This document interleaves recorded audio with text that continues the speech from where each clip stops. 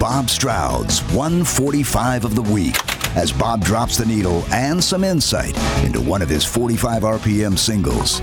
Now, here's Bob Stroud.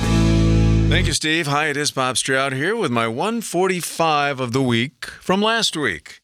It was a shortened week. We had 3 spins last week. Monday, Clap for the Wolfman by the Guess Who, so noting the passing of the great Wolfman Jack.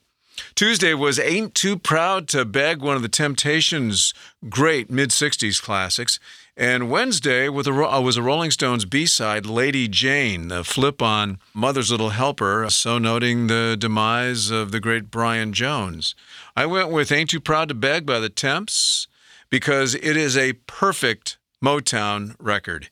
It was written by 2 stellar songwriters and producers from Motown, Norman Whitfield and Eddie Holland of Holland Dozier Holland fame. It sounded great on the radio back in those days.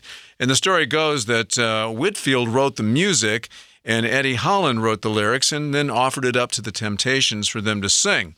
It was recorded in a key that was just above David Ruffin's vocal range, which forced him to strain to hit the notes, which in turn made the lyrics come alive.